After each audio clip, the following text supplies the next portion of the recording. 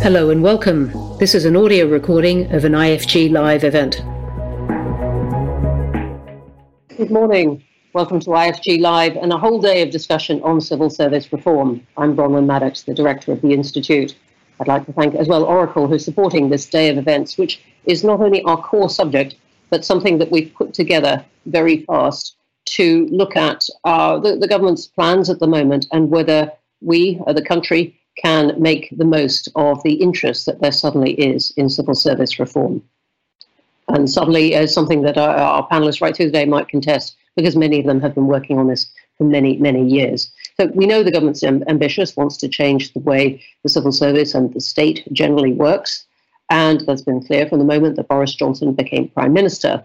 We got a bit more detail on the government's plans with Michael Gove's Ditchley lecture a few weeks ago, things like reducing the turnover in the way that people move between jobs, building up civil service skills, more experts and so on, getting civil servants out of London. Very much traditional themes with a bit of energy behind them.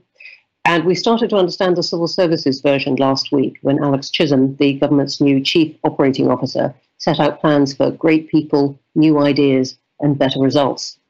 So today couldn't be a better time to look at these ideas and ask what the government is missing, whether it will work, whether the government has learned the rounds of previous attempts at civil service reform.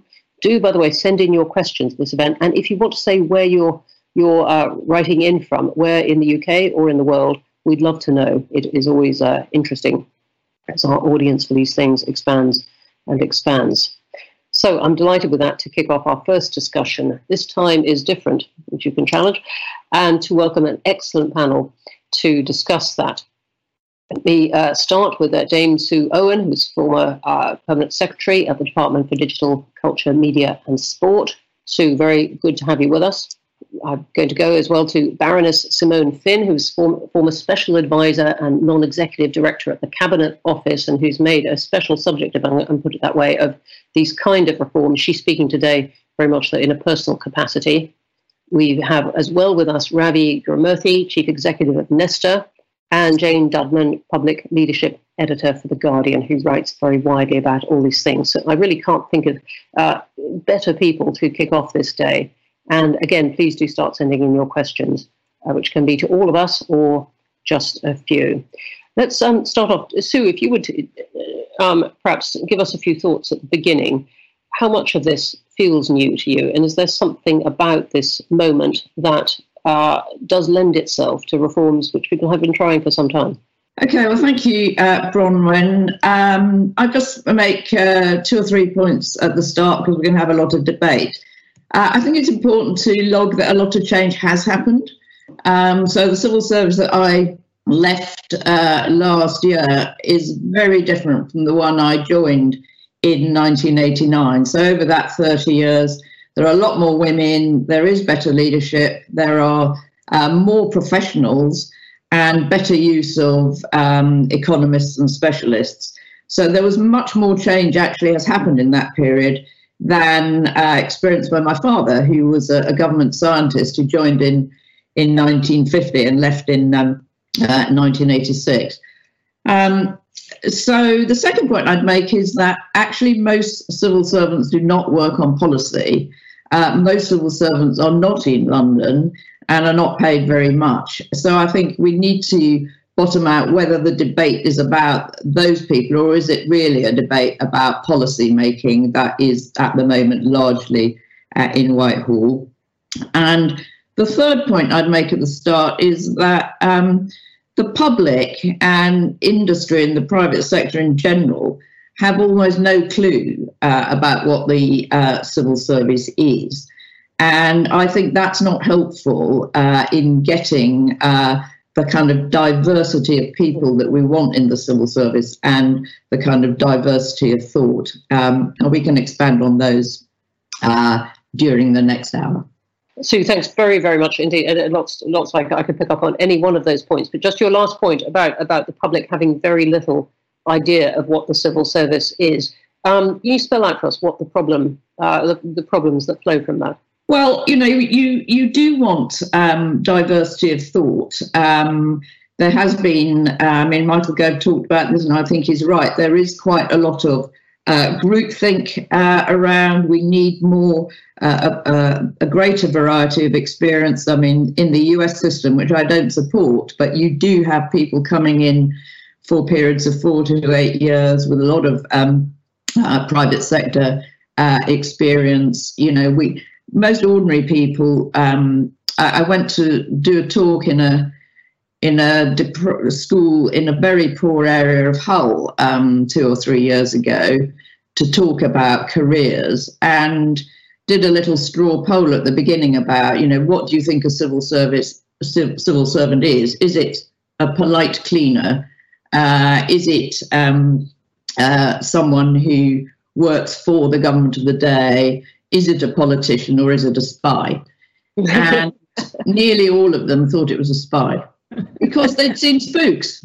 They hadn't seen any TV programs about civil servants. But, you know, when you started to talk about the kinds of decisions that civil servants make that would affect them, like at the time there was a debate about whether breakfast should be provided in school, and you try to kind of engage them in the thinking around an issue like that, you know, it became quite interesting. But most kids have no idea how government works or what civil servants are, as it's not even something they would think of doing. I hadn't yet thought of opening up the film production wing of the IFG to make some kind of series on it, but that may come.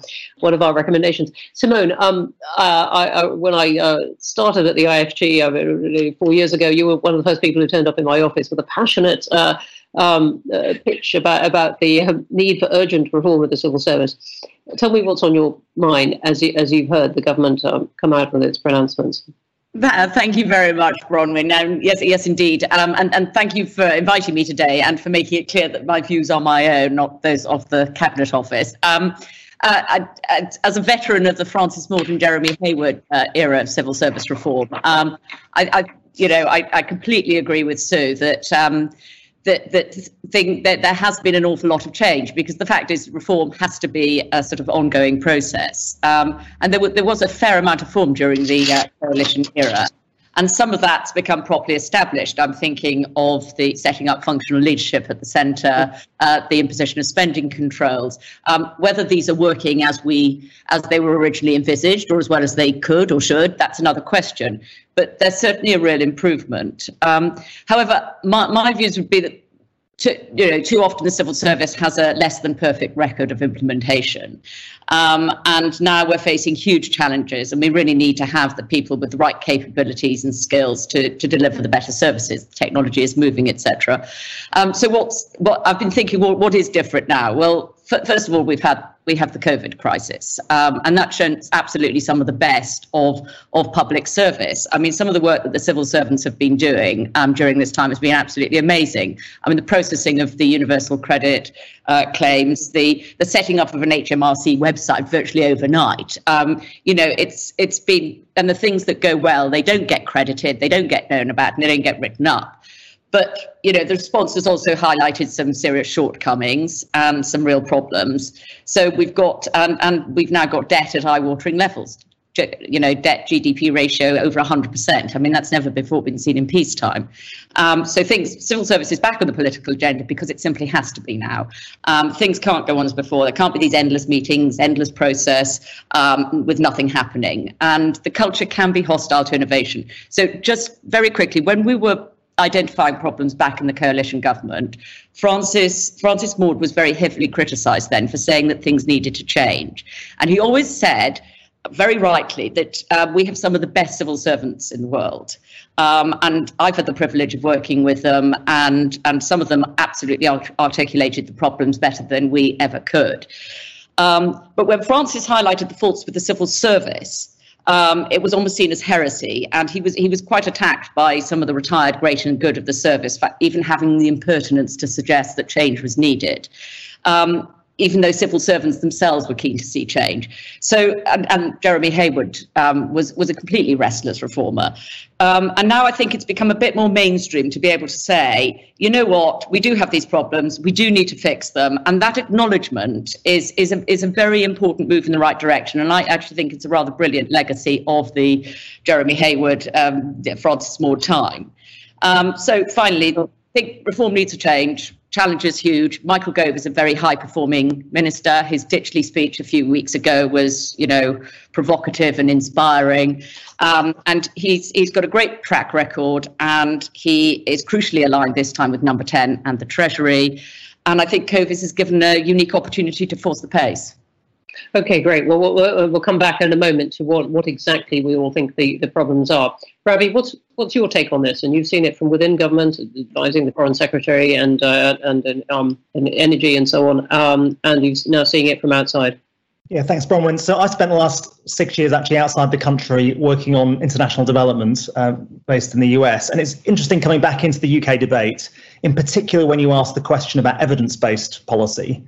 Because it's a word that's been used for decades, but I think international development is probably about 10 years ahead of domestic policy, and the US and US universities are far more grounded and empirical than their UK counterparts. So I do think the scale of the problem when it comes to experimental methods and evaluation is huge.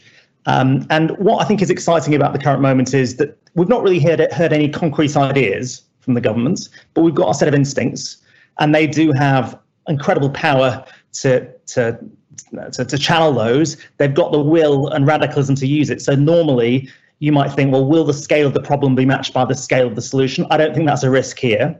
And you've got a massive crisis where that can legitimize big change. I think the real test, though, comes with the fact that some of these ideas are so radical that they do threaten the power of government. So if you're really serious about evidence-based policy, it means experimenting, failing. It means pausing and not necessarily making decisions quickly, because you actually have to wait for the evidence to come in. And you have to be transparent. And that's fine in year one of an administration. It becomes more and more challenging the longer you go on and when you start to own the problems. Great. Thanks for that. And Jane, your first thoughts on this moment of change compared to the past? So at the end of June, when Mark Sedwill announced that he was going to be leaving as head of the civil service, I described it as a call to arms, and that may have been slightly over-egging the pudding, but I do think that this is a very challenging time for the civil service. I think both Sue and Simone are absolutely right. There have been massive changes already, really welcome changes to the way that the civil service operates. We have seen more women and changes to leadership, and I think the changes that Jeremy Hayward and John Manzoni have brought in have been really set the civil service on a really interesting path. But I think there are battle lines that have been drawn, and I think one of the things is that we have seen a number of, what feels different this time is that it can feel very personal, that there have been a number of attacks on senior civil servants by their own ministers and by the government. Actually, sadly, that isn't anything new, but there have been, I think this does feel different in a way that is worrying to many in the civil service. And as the General Secretary of the FDA, as Dave Penman has already pointed out, when you have this kind of attack, it is corrosive. So I think it's not so much the ideas as perhaps methods. And as Ravi said, there is incredible power here to make changes. But what I'd like to see is I'd like to see those changes being made in a more in a kind of way that really brings the civil service on board. It's certainly different this time. This is a government that we can see that acts very swiftly, despite the impact of the pandemic, despite the impact of Brexit. There is still plenty of space and government resource for big machinery of government changes. We've seen that already. Big changes to government communications. The announcement that DFID will merge into the Foreign Office. These are very big changes. And I suppose it's kind of odd to say that change feels personal when you're talking about an organisation with 400,000 employees. But I think one of the things that some people do worry about is if you make change in a too difficult way, then that has a huge and really quite worrying impact on the willingness of those who are still within the civil service to speak up and to really do that vital aspect of civil service neutrality, which is to speak truth to power. And I'd make two other points. One is about the culture of the civil service. I don't see, although many of the changes that Michael Gove talked about, I don't think they're particularly new. Many of them are good, but I don't think that does anything to tackle the known problem of what is really quite a bullying culture within some departments. So I think that needs to be tackled. But for me, the bigger disappointment is the lack of vision about public services as a whole. And Sue talked about people not knowing what civil servants do. And I think that is part of a much wider problem about the civil service being too removed from local public services. And I would like to see a really much bigger vision of how civil servants and how departments can work much closely at a local level. And I'm sure we'll be able to talk a bit more about that. Okay, Jane, thanks very much indeed. Just really briefly, though, you mentioned that in some ways this feels like an attack by the government to some of the civil service. What are you thinking of? So I'm thinking of, there have been a spate of senior civil servants who have left this year, and it's under quite unusual circumstances. I mean, the fact that a civil servant is actually taking his own employer to an industrial tribunal, that's unusual. So there have been a number of that's one permanent secretary, and then of course the cabinet secretary going early. Yeah. Yes, Mark said, well. All right, so let's. I mean, we've got there some interesting thoughts, including about the many things that have gone very well. Simone was talking about the functional leadership agenda. I'm absolutely sure that 99% of the people watching this will know what that is. But for the 1%, that was specialising, encouraging civil servants to specialise in functions, deliver to get better at whether it's digital or financial or commercial and so on, and the development of professions within the civil service. So trying to get this expert knowledge in there, something the Institute's very much behind. So lots of things have gone well. I'm also interested that we've picked up on the fact that the public does not always understand what the civil service does, and in a way that this agenda of the government's is being driven, it seems, by government frustration rather than any public clamour to change the civil service. It is very much coming from within, which may be partly what drives the sense of attack that Jane was referring to. I'd love to hear from you now your thoughts about what should change, and we've all acknowledged that much has changed already. And Sue, thanks for mentioning the greater number of women and so on, which the civil service has worked very, very hard on. What, in your view, would you now like to see? So let's do it in a different order. I mean, Ravi, let me come to you. So I pick out three things that need to change. One is this commitment to evidence, which I think sounds, again, very familiar, but is actually an incredibly radical thought. So I think government should set a commitment to say every single policy should be evidence-based or evidence-generating, and set a long-term target that we will move towards that over the next 10 years. And the spending review, when the money is doled out to different government departments, it should be conditional on an evidence-generating agenda.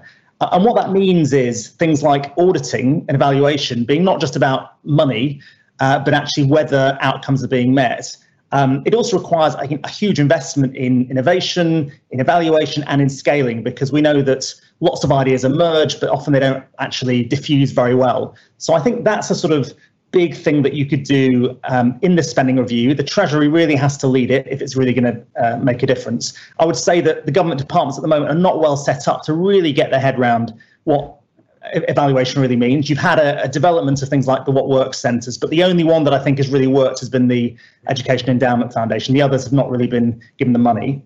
So that's the first thing. I think the second thing would be to try to think about this as a single civil service right across central and local government, because, again, many people talked about how central government civil servants need to be connected to delivery and more practical. I think you're only going to get that if career paths reflect that. when I was in central government and went off to do a local government secondment, I came back in, and to be honest, everyone was like, okay, yeah, whatever that. They were not very interested in what I was doing in local government. It was back onto the central government treadmill. You've got to feel that there is an incentive whereby you only become a senior civil servant if you have had some practical delivery experience. Jeremy Hayward actually tried to promote that idea, but it never really got implemented. I think the third thing is around joining up. Again, the familiar problem, the biggest problems like climate change are going to require a whole of government response. And you've got to break out of the normal departmental routines and loyalties. And I think that requires more radical ideas than we usually think of. So one is, why do we actually have such a departmental system? And some of the attempts to try and make special advisors report into central core, I actually think are not a bad idea, because it tries to break some of the tribal loyalties that get instantiated in our system. But I think you also need to think about a cabinet office that is much, much stronger, but stronger by being more open and facilitative. I think if you try and ram this through as a sort of prime ministerial department, you'll get resistance. If you try and make this a shared resource, I helped create something called the Office of Climate Change, which was an attempt to create a shared resource between 3 departments. And that was where we actually created the Climate Change Act. I think those sorts of institutions are more likely to get the joining up that we need. All right, Ravi, thanks. And 3 very provocative things there. Let me, and thanks for mentioning actually the sort of Rip Van Winkle effect that people describe of where they go out of the kind of core civil service to something else as foreigners, local government, let alone at business, and then come back, the sense of their colleagues just feeling they've missed out years. But I want to pick up on your middle one, the use of evidence, because really, in a sense, what does that mean? And it's something people mention very often, but we've had a coronavirus program laid out by the government at every point saying it's basing it on evidence. And yet there are real political choices that have to be made there.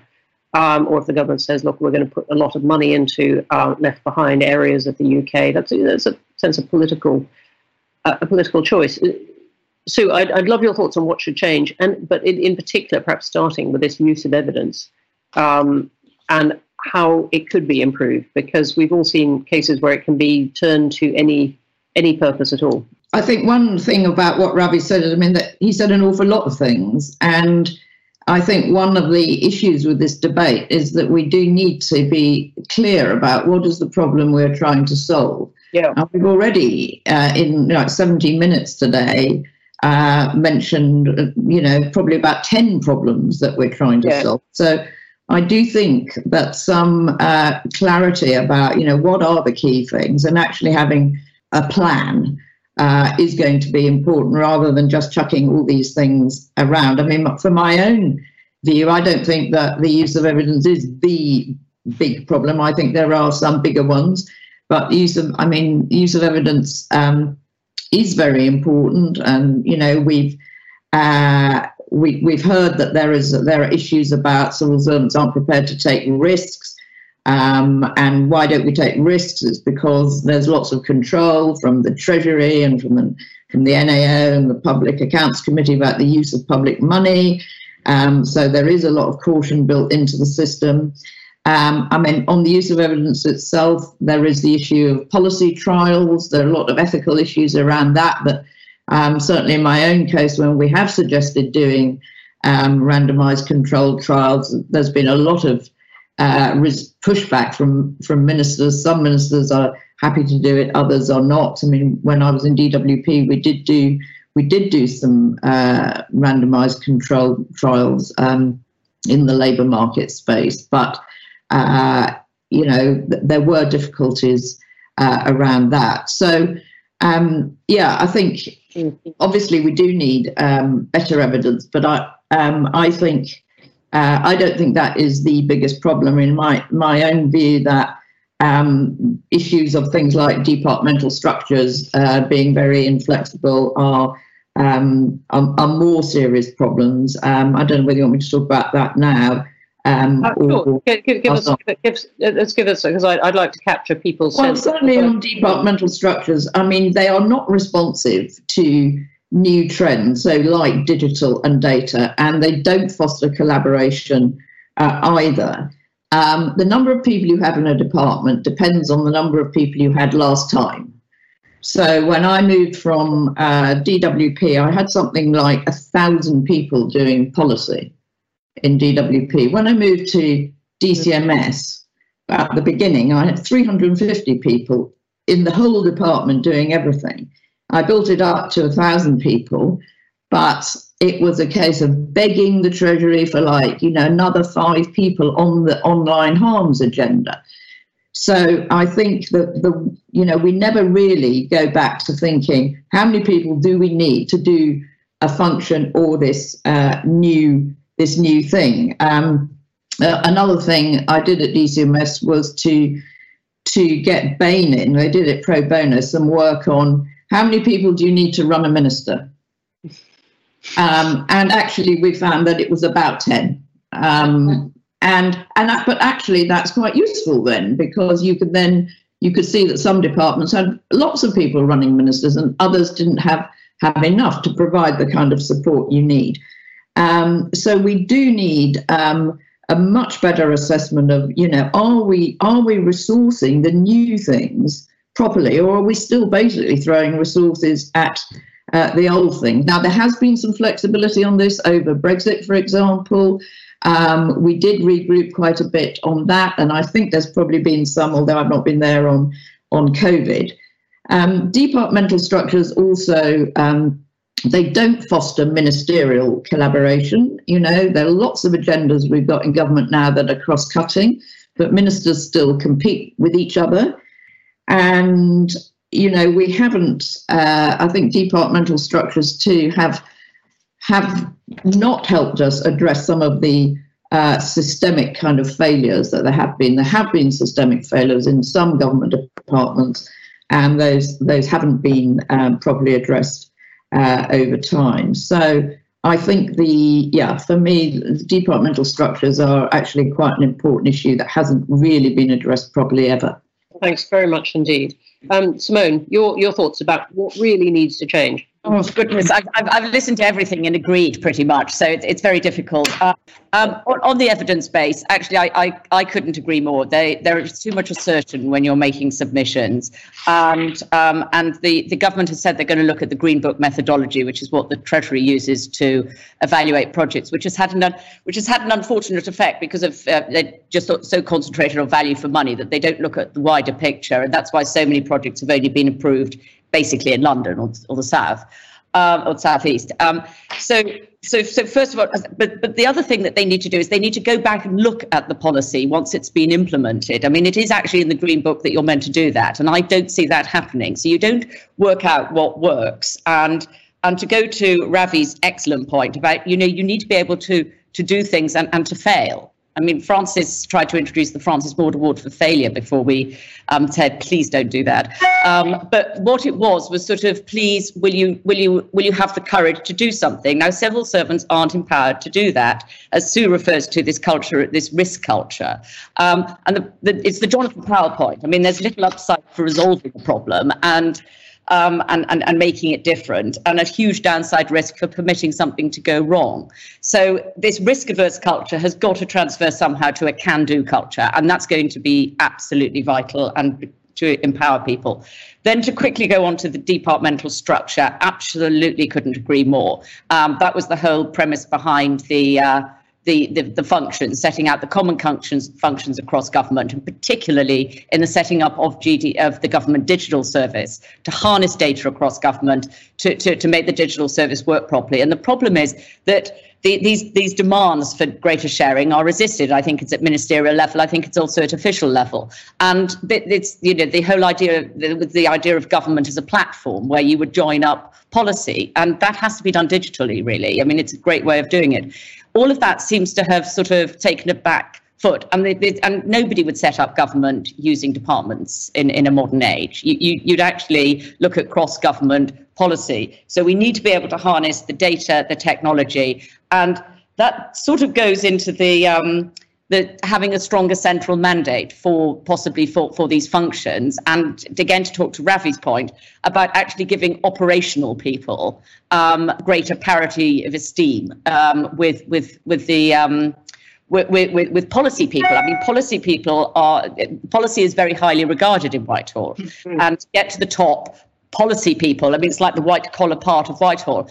And, you know, to give you an idea, when we're talking about levelling up and changing and going to the regions, I can't remember which way around it is, but 64% of civils, I mean, most of the civil service is outside London, but 64% of I can't remember which way around the 62 and 64 go, but one of them is senior leadership being in London. And the second one is policy making being in London. And when we were setting up universal credit, it was completely mad. I mean, policy making was done in London. I think implementation was done in Sheffield, and IT development in Warrington. I mean, that's a recipe for something not coming together properly.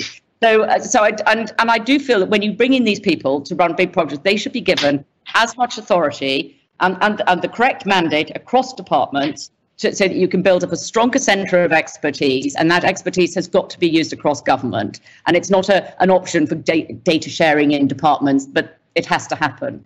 So I think those would be my observations, to mainly pick up on what other people have said. Great. And Jane, as you right across this whole waterfront, your top points of exasperation, if you like, or well, actually, just thinking about what everybody's just said, what occurs to me right away is what kind of a difference is this present pandemic that we're now in. The very fact that all of us are in separate locations talking to each other across technology. I think technology is going to be so important. And I actually think that I think what we need to think about is, what is a post-COVID civil service going to look like? And in that instance, I actually think that if you have some people in Warrington and you have some people in Southport, that won't matter a bit. I think what's really been proven by the way that civil servants have worked so remarkably well through this crisis, most of them from home, has actually, I hope, will give a really different spin to the way we actually all think about the way we work going forward. And I think that in itself should and would, and I hope it will, have a very big impact on the way the civil service works, because I agree with everybody else. It's ridiculous that, you know, the policy people are so elevated and feel they have to be in Whitehall. There's another really interesting aspect, of course, which is what will happen during the refurbishment of Parliament. What will happen if the MPs and the Lords and the decision makers actually end up going somewhere else? We don't know. They will. They might just, you know, shuffle a bit down the road. But supposing they were in York, what difference would that make? I just think this is a really interesting pivot point where actually lots of things could change, and I hope they will. Just two very quick points. One of those will definitely depend on management and leadership across the civil service, and I very much hope that, you know, that will be encouraged. It has in the past, and I think there's been a lot of emphasis on management and leadership, but I hope that will continue to grow. And the other thing I think is to look at the younger people coming into the civil service, because I think one of the things that has really happened that has been interesting has the changes that have been made at the fast stream intake, where you do see a huge amount of effort that has gone into getting in precisely people who are diverse in every single which way you can, and actually making those efforts to take the fast stream programme out and attract those people in. And I think that's going to be so important, not this year, not next year, but as those people work their way through the civil service. And I'd like everybody in the civil service to look at that and see what they could learn about what they're doing right now and think about it, because I think that's been really important. Okay, that's great, thanks. And I'm if you can see my eyes going sideways, I'm looking at the stream of questions coming in, many of which touch on these points. And by the way, if you're sending in questions, and if you're in the civil service and don't want to give your full name, quite a few have come through as anonymous, do give your first name if you're happy with that. It just helps personalise it a bit. Let's kick off with some of the questions which really have been touching on many of the things we've been talking about now. Let me start with one from Joan Munro. And she says one of the issues is follow through on innovations. As civil servants move around, each starts new initiatives, but the next person coming in often doesn't know, doesn't continue and develop that initiative. That person will start something new. And so major innovations take many years. Does the civil service approach to moving policy people around not prevent innovations being fully implemented? And there are other questions I've got in the list as well, let's say, and what about accountability for things that don't go so well? Who'd like to jump in? Not everyone has to answer everything, so wave at me if you don't want to answer it, but who'd like to go first? Okay, so I'll say something about follow through and turnover. There definitely is too much turnover. there are people, particularly in the Treasury, who start a job and the minute they start it, think about what the next job is going to be. So we have quite a loss of institutional memory as well about, why is the system like it is? What were the discussions last time we had it? Everything tends to get done from first principles there. So I think we do need to have longer tenure in posts. Of course, we have tried to, encourage varied careers. So, if, like me, you spent most of half your career in the Treasury, actually a spell in DFID and in work and pensions was very, very good before becoming a permanent secretary, because you then saw, what happens about delivery. You got out of London, you met people in job centres in Toxteth or whatever. So there needs to be a bit of a balance, but I definitely think we do need incentives for people to stay in their jobs longer. I mean, of course, we've had too much turnover of ministers as well. That doesn't help, but we can at least start by, I think, trying to ensure that civil servants stay in their roles a bit longer and are not disadvantaged when it comes to things like promotion. Yeah, I mean, ministers do generally have an incentive to stay in their jobs. They just may not have the choice, whereas civil servants may have an incentive to move on because of pay and promotion. Simone, I can see you gesturing at me. Go on. No, I would say I was going to make the point that it's not just policy people moving around and the institutional memory being drained away. It's actually, the operational people. So the SROs, the senior responsible owners for major projects. People move over because they want to tick a box and say, "Oh, I've done an operational piece of work," because it's the incentive is that you'll get a better job after that. But these are huge projects, and and it's really important that people are given the right training for these jobs. I mean, we had the Major Projects Leadership Academy set up with the School of Government. I think it was the School of one of the business school in Oxford, actually.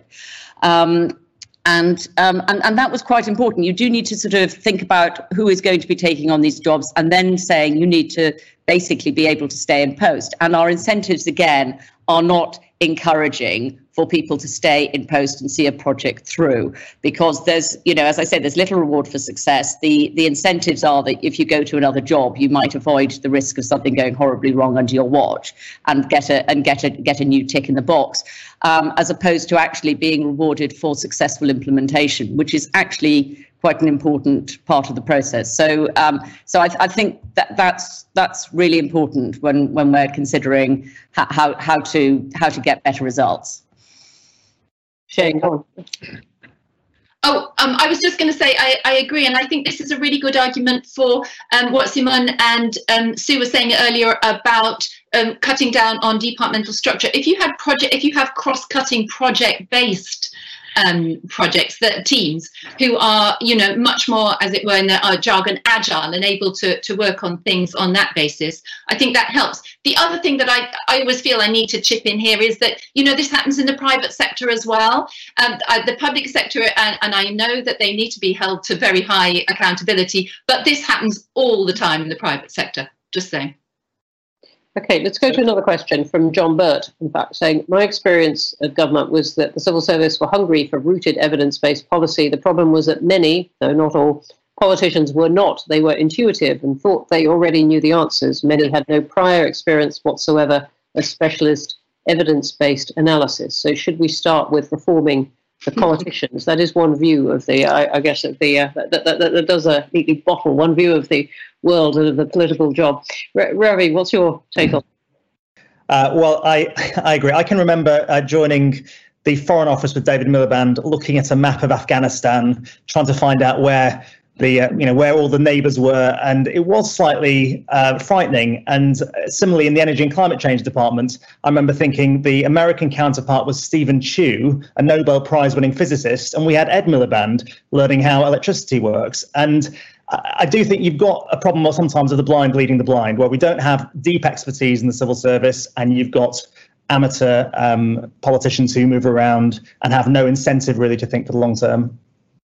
On the other hand, they don't go into politics saying, I want to become a specialist in evidence-based analysis. They go into it saying, I've got a vision for how the country should be, and this is it, and I haven't got very much time, and these are the things I want to do. I mean, Jane, what's your take on it, writing about the politics as well as the policy of all this? Well, I think that's right. And I think what happens is you see that politicians love to make decisions. That's what they're there for. And sometimes it's extremely effective. When Tony Blair decided to do something about knife crime, if you remember back then, he got teens together and had almost instant results. And I think sometimes that he didn't wait for the evidence. He acted. And I think sometimes it can be easy to muddle up evidence and data. As Bronwyn, as the Institute keeps writing, we definitely need much better data to be able to make much better decisions in all areas. But sometimes I don't think you need to wait for evidence. I think sometimes politicians act on kind of political instincts, and they're always going to do that. It's a reality. Yeah. Can I make a point on that? I mean, I entirely agree that ministers can do rushed announcements and that they are part of the problem. I mean, that goes without saying. What I would say is that no minister with a big policy will not listen to sensible advice from civil servants, and to go to the evidence and data point, the data provides some of the evidence, but you don't have it all the time. I agree. You don't have what the consequences might be, which is why you should go back and look at it. But the fact is that once the decision's been taken, it should actually be implemented properly. And what we really need to look at is how those decisions, once taken, can be implemented properly once the minister has decided to take them with proper advice and warning pitfalls from the civil service. And you do need that sort of expert advice, or that sort of advice to be able to advise. Okay, great. Let's go on to one from Alex, writing from Jersey, Channel Islands. It says helpfully, how can we encourage the civil service to have a more experimental outlook when the ministers do not have the same incentives, in particular noting that experiments may fail and cause embarrassment for the government and could challenge the job security of the minister? And Sue and Simone, this is, I mean, a point that you particularly touched on. Sue, do you have a thought on this about it's all very well to talk about innovation in the civil service, and Michael Gove mentioned this in his Ditchley speech, and saying, look, we want more of this, but how really do you encourage that? So I think you do need the government of the day to feel comfortable with both, the ethics of trying things for one group but not for another group. You do need to be prepared to let some things go wrong.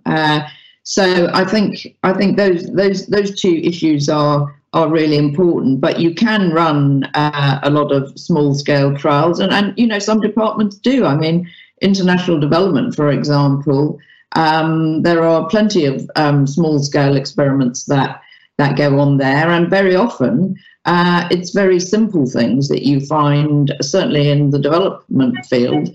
Very simple things can be very, very powerful. So, for example, if you're worried about teacher absenteeism in a developing country, giving children a camera which shows the date, and the teachers get paid when there is a photo of them in the class with the date there. That's a very, very cheap and simple intervention to deal with a very big problem in some developing countries. So I think the other thing is that the kind of you need.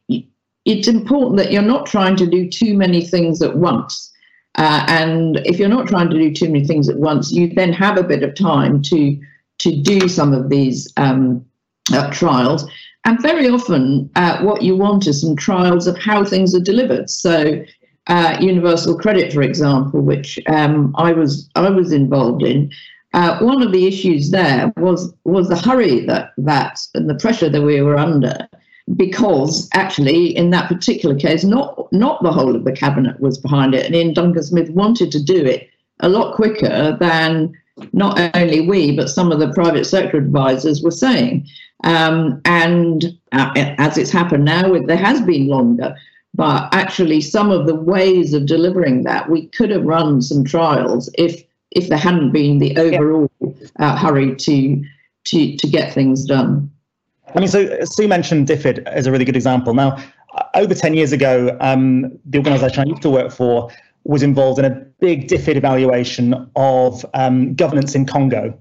And it turned out that it actually had no effect, and it was tens of millions of pounds. But DFID were fantastic. They actually wanted to publish all the results, share it, funded follow-on work. And it was exactly that embracing of failure and learning that was really useful. But the second thing that resulted from that was a big commitment to not jump straight into large-scale evaluations costing tens of millions of pounds, but have a cycle of prototyping and iteration to de-risk it before you get into the big rollout. And that's policy cycle whereby you do lots of prototyping. As you get more confident, you start to go bigger and put in place more rigorous evaluation, I think really works. The real challenge, though, is the sort of political rhetoric and the managing of those expectations, because you have to be able to say, we're going to go really hard on an outcome, but we're not going to be too fixed on the means of achieving it, and we're going to pivot.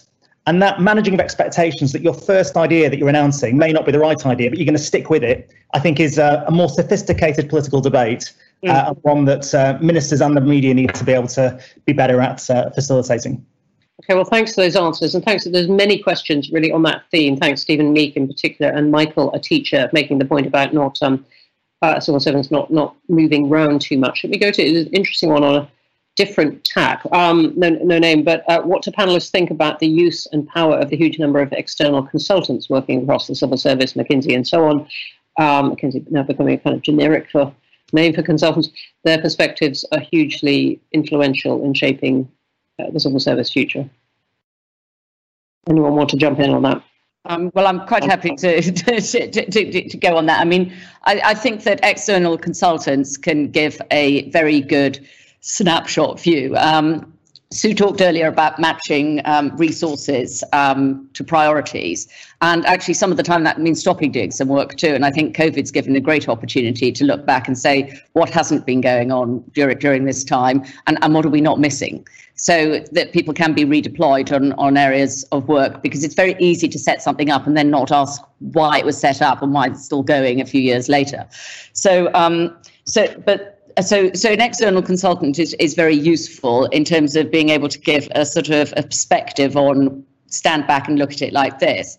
However, I think there is a very big danger that the external consultants become part of the furniture, that they're ingrained or embedded for far too long, and actually end up becoming the institutional memory, and while the civil servants, and it disempowers civil servants too. I think it's very important that civil servants have the confidence to believe that they can do what they want to do. So I think that dividing line is quite important and needs and should be considered. Okay, great. Let's go to a pair of questions about money, really, behind decisions. One from Mary Jacobs saying universal credit would have been a much, I think she means better, there's a misspelling, benefit if Ian Duncan Smith's budget wasn't cut back. If we make a change, how do we make sure enough money is thrown at it to make sure it's going to be successful? And one from Eileen Murphy saying on delivery, I've thought for a long time that we don't concentrate enough on the science of implementation when new initiatives get to the point of delivery. Very often there isn't the attention and the funding to make sure that it actually can happen. Jane? Yeah, I think that second point is a really good point. And again, I think it applies in the private sector as well as in the civil service. And that is that all the excitement or the fun is in the setting up often of projects. And you see it with the big major infrastructure projects, which is precisely why moves have been made to have better trained project managers across, major project managers across the civil service, which I think has been an absolutely excellent thing, because all the excitement goes into writing the contract at the beginning. And we've seen what's happened with those. It has meant the idiocy of kind of, PFI contracts where you have to pay money to change a light bulb, and, apocryphal, of course, but, change management through the life of a project, and these are huge projects, a 25-year project. You need to be able to manage them right the way through. And I don't think enough thought has possibly been put into that. I completely agree. The problem with universal credit was there were too many objectives for the government as a whole. In my view, it was absolutely the right policy, but the amount of money that was taken out of it compared to the sum of the three benefits that had been there before was reduced. So it was also being used by the Treasury as a way of saving money. So, you've got to be very clear, I think, what your objectives are and what the money there is there to do it with. Perhaps I could make a different point about money, as we've only got 10 minutes left. I think one of the blockers in the past to change has been that actually effecting change, given the kind of current structure of the civil service, is very expensive.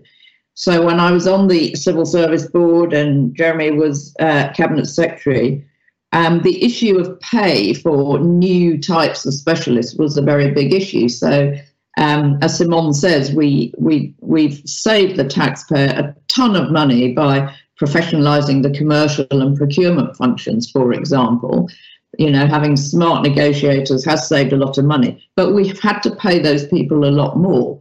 And it's washed its face. I mean, they have saved so much money. Now we're having to pay in the civil service a lot more for data science and digital and tech experts. They are paid a lot more now than the policy people. And again, that is right, because we've got to attract those folk in. As it happens, the policy people are now the ones who are paid least.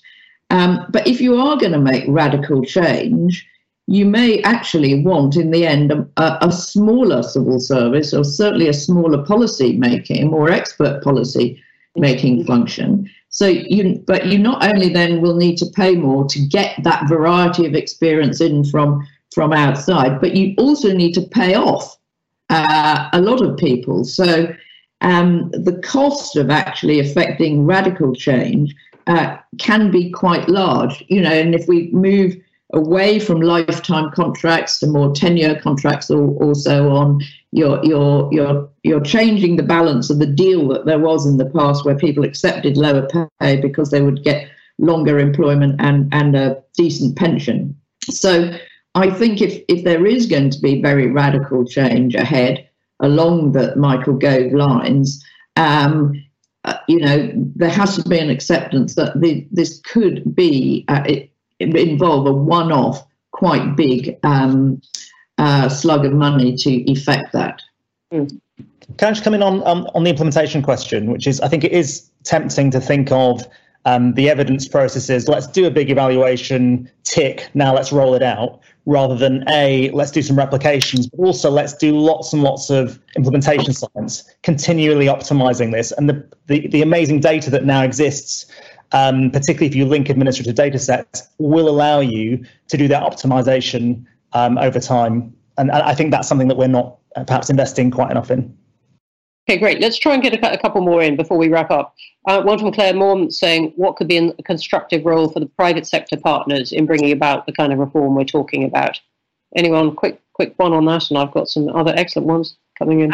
I noticed that you've got Catherine Baxendale on a later panel today, who did an external hires report for us when I was in the coalition. And I think using private sector people is excellent. And it was very much talked about that civil servants would benefit from private sector secondment and that private sector people should be brought in so you can learn from the best. There was actually quite a lot of hostility to that. I mean, a lot of external people who are brought in say this is a bit of a closed shop, a bit of a club, and the door only opens from inside. So I think there's got to be a much greater openness to learning from better and newer ways of thinking, the data, the digital skills that are going to be brought in, especially, but in other ways. And on the secondment programme, I mean, I think that, that we were meant to be doing about 30,000 secondments a year, and I think there have been about 10. So, I mean, there needs to be much more openness in the whole culture to this transfer of skills.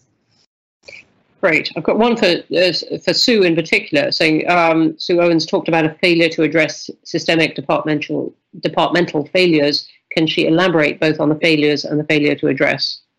Okay, well, I'm not going to have a whole catalogue, but, the obvious one is Windrush. There were systemic failures there.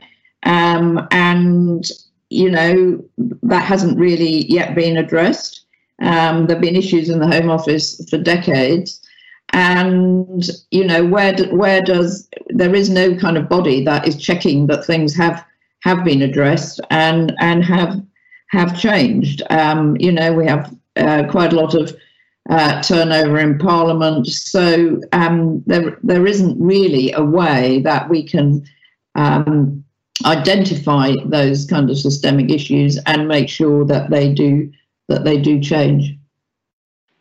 Okay, great. And then I've got one, an interesting one, saying, how can we move towards setting outcome-based visions rather than specifying how something should be achieved? Mm-hmm. So should the civil service be free to decide how to do something, how to achieve what the current government wishes to see happen? This sounds very abstract, but it's something that the Institute writes a lot about, whether to specify the outcomes and let people work it out. Who'd like to leap in on that? Yeah, so I think this is where we've, again, gone slightly backwards in that under the New Labour era, there was a much greater focus on outcome-based targets. And then over time, I think we've started to make more input-based commitments like the number of police hired or teachers hired. So I think going back to something which says, let's focus on outcomes would be great. And I particularly focus on things like what is the effect size or the cost effectiveness of our current interventions and saying, let's try and beat those, because that provides a level of specificity at the level of the intervention, not just the overall national targets. Okay. And sorry, Simone, do you want to say something? No, I mean, simply that, that there is far too much emphasis on process and it's which seems to trump outcomes far too frequently. And to go back to Sue's very original point about people don't know what the civil service is for. But at the end of the day, the citizen does rely on decent services, and that's what the civil service is meant to be providing. So the outcomes are important, and working out what the citizen wants is very important. Well, let's, on that, come to our final question. There are lots and lots of other good questions, and someone's let out a yelp at the description of the private sector being the best and throwing in Carillion and other things.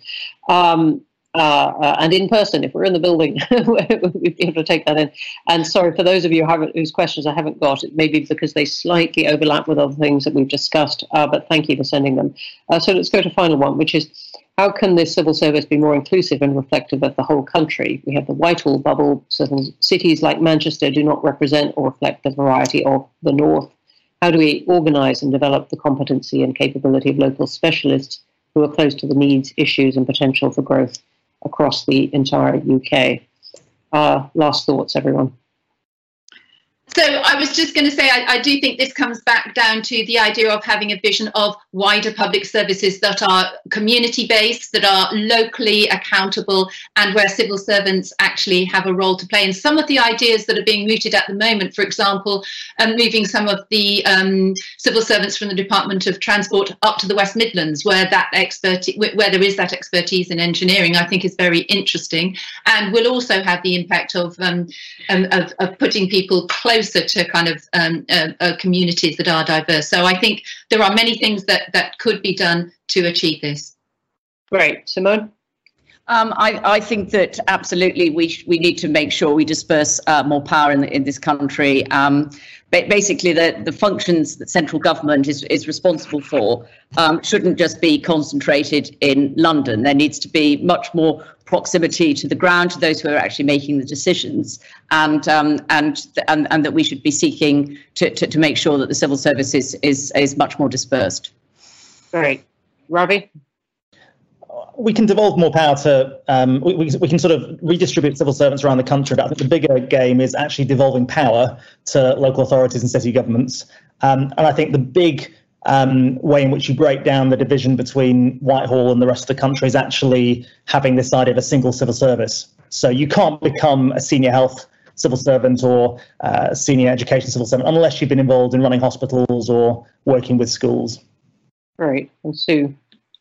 So one of the issues about having more policy people out of London in the past was always the issue of access to ministers, but I think the COVID thing has shown that we can crack that one at a stroke with the sort of technology that we've got. I think when Jeremy was still alive, we had quite a bit of soul searching in the permanent secretary community about some of the deep social issues there were. I mean, Grenfell Rochdale, and now we've got the Black Lives Matter, and thinking about, did we miss something? Should we have spotted things? And of course, we do have members of parliament who are, and ministers who come from all over the country. And I don't think that we have a very good mechanism for kind of listening to what the issues are locally that they can tell us about and bring to the party. Okay, well, with that, we're sadly going to have to wrap up. As I said, lots more terrific questions, and do save them or throw them at panelists later in the day, in this long day of this. I'm very struck, as we were all saying at the beginning, that this is something that isn't being driven by public anger specifically at this subject. People take government in a way for granted. They expect it to work well. They certainly notice and complain when it fails. But this is at this point being something that's being driven by this government and indeed by the civil service, which has been working on this for a long time. And I think we've managed to, we've gone over some things that have been traditional themes. We've looked at some of the things that have changed for the better, and we've come up with quite a list of things that do need to change. I wish we had much more time to explore that. But I think we have caught some of the sense that, if it's not to be too Pollyanna-ish, that this time is different, or that there is a blast of attention on this, in the sense that government needs really to work well at this point, and that there's a chance to make use of this moment and bringing about at least some of this change. So more in the rest of the day. Thanks again to Oracle for working with us on this and on much of our civil service reform, and thank you very much indeed to the panellists. Thank you for listening, and we hope you've enjoyed this edition of IFG Live. Please do subscribe to hear more, and if you'd like to know about our upcoming events, please visit instituteforgovernment.org.uk/events.